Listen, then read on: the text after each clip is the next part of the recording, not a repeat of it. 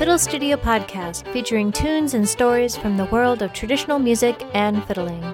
I'm Megan Beller, and today I'll be bringing you a setting of Fly Around My Pretty Little Miss from an old-time jam at the Our House in Baltimore, Maryland. Hello everyone, welcome. I hope you are well. Today I'm going to be talking about a bit of an insider topic. We're going to talk about the left wrist. This is the wrist of the hand that holds the fiddle.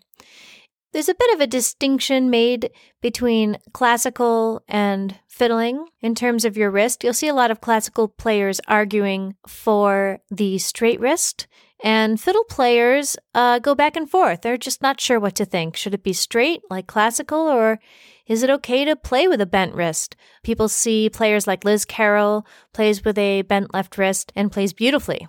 So sometimes people will even make the argument that it's better to play with a bent wrist. I'm going to bring out some of my own thoughts about it. If you're trying to imagine what this looks like, it's like when the waiter brings out your breakfast at the diner. They've got the big platter on their wrist, so their wrist is bent up like that. They're bringing out the pancakes. So I'll say to my students, well, you're bringing out the pancakes.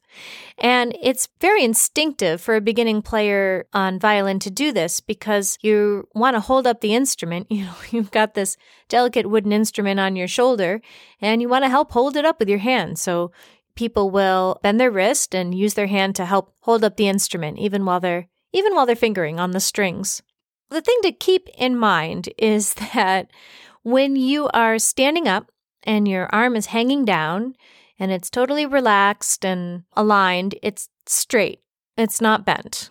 So the natural state of your arm is to be straight.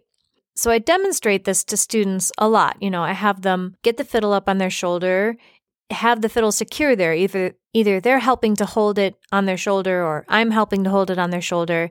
Have them just drop their left wrist, shake it out, and feel what it feels like to be totally relaxed and aligned.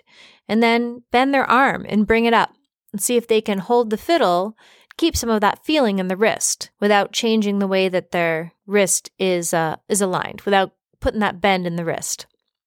When you're holding your part of your body at a bent angle, you're putting a strain on it. It can make things difficult on your hand and your fingers, and it can also make it a little harder to play. It doesn't mean there aren't great players who play like that, and they've generally found a way to stay very relaxed, even while playing with a bent wrist. But there is a reason that classical players don't play like that, and it's because to play really difficult music, you need to be as relaxed and aligned as possible in your wrist, especially even just getting around the violin, using your pinky a lot, doing things like vibrato and shifting, some of the arguments people will make for a straight wrist. I never force my students to straighten their wrist. I will argue for it. I'll point out the benefits of having your wrist be relaxed. If you can have it be straight and aligned, doing that. It's always better to have less tension than more tension. So for a player who's been playing a long time with a bent wrist and it's not super tense, I don't make a big deal out of it. I don't want them to hold it straight and be more tense. That would be, in my opinion, that would be worse. A little bit about the left wrist. I like it straight, but it's not that big of a deal. Our tune today is a setting of Fly Around My Pretty Little Miss from an old-time jam at Our House. This tune is usually played in D, but we were playing it in G. Yes, we are still playing reels in G. I found it in the key of D major on YouTube from a recording made in the 1920s, a woman named Samantha Bumgarner, and she was playing it in D, and there was some calling. People will also cite the playing of the fiddler Frank George out of Mercer County, West Virginia. He was recorded in a 1974 recording. The way that we played it at the jam is how I learned it, and I learned it off the album Ways of the World by Raina Gellert, one of the old-time albums that influenced me a lot. She played it in G, very close to how I transcribed it from the jam. She says in the album liner notes that she got this tune from Frank Blevins and his Tar Heel Rattlers. Frank Blevins recorded as a 16-year-old fiddle player with, I believe, his brother and a friend. They had some recordings out of Ashe County in North Carolina. I don't know if Frank played it in G or if he played it in D and then Raina made it in G. But because a lot of people have listened to her album, there's a version in G now. Charlie and I like to play it together. Sometimes we actually sing it. It's got some words that go with it, and the words are back and forth between a man and the woman. It can be fun to sing together as a duet.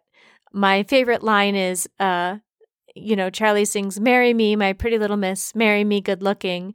And then I sing back, "I'll marry you, but I won't do your washing or your cooking."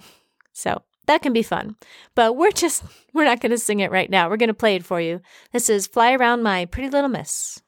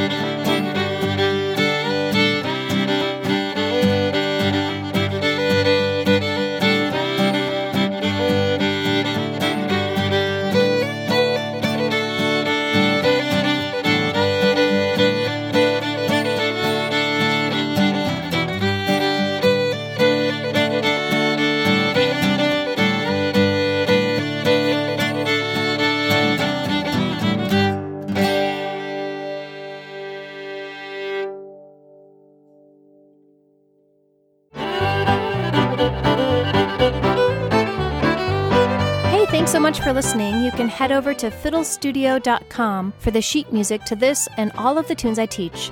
I'll be back next time with another tune for you. Have a wonderful day.